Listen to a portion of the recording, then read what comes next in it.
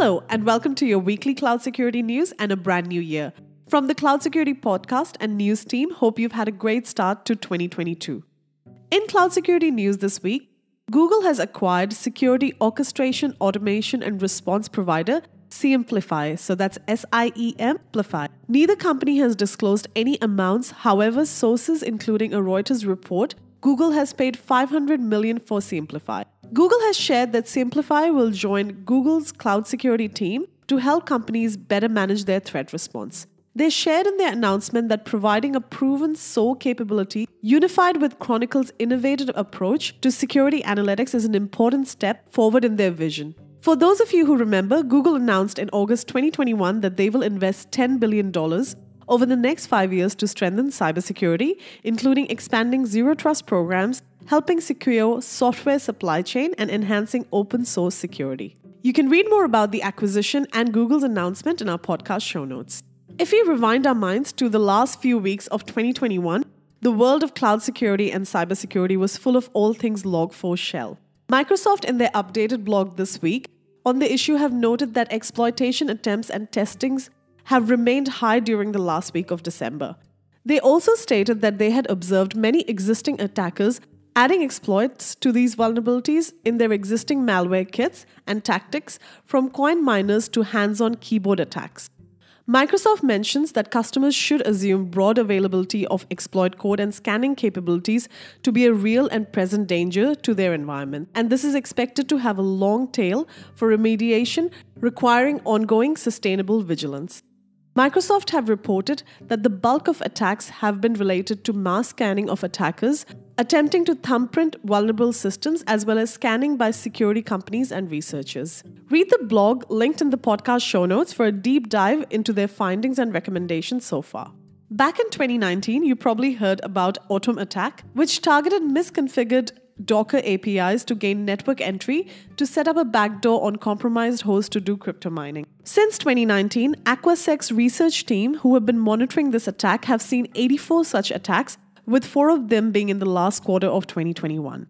This crypto mining campaign has evolved in the last 3 years to improve on their defense evasion tactics to fly under the radar and avoid detection. Aquasec aptly puts, the Atom campaign illustrates that attackers are becoming more sophisticated, continually improving their techniques and their ability to avoid detection by security solutions.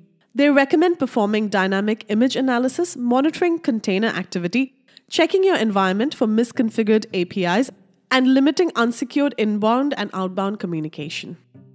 Few weeks ago on Cloud Security News, we spoke about popular gaming company Sega and their intentions to leverage Azure to build large-scale games. This week, they are in the news again, however, for a very different reason. Sega Europe has disclosed that they were storing sensitive data in an unsecured Amazon Web Service S3 bucket. This was discovered during a cloud security audit. They're sharing their story to encourage and inspire other organizations to double-check their own systems and configuration. Security researcher Aaron Phillips with VPN Overview worked with Sega Europe to secure their exposed data. The affected Amazon bucket contained multiple sets of AWS keys with which it was possible to access many of Sega Europe's cloud services. Security researchers also recovered MailChimp and STEM keys. VPN blog reports that zero indication of malicious actors actively exploited any vulnerabilities in the case of Sega, however warns that companies have to keep their public and private clouds separate, and storage within a private cloud should be sandboxed.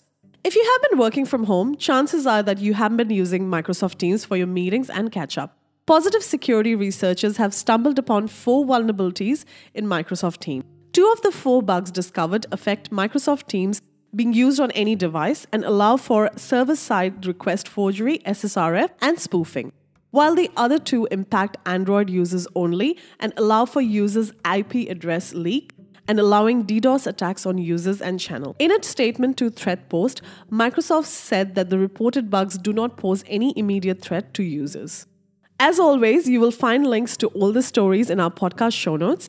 If you have been enjoying Cloud Security News, be sure to follow and subscribe to Cloud Security News on your favorite podcast platforms. From February 2nd, 2022, we will feature Cloud Security News on its own channel only. So to stay updated, subscribe to Cloud Security News and tune in. You can also follow Cloud Security News on LinkedIn and Instagram, where we bring bite-sized cloud security news to you in a visual format. Some great discussions are surely happening there, so do follow. This has been your Cloud Security News for this week. Thank you for listening.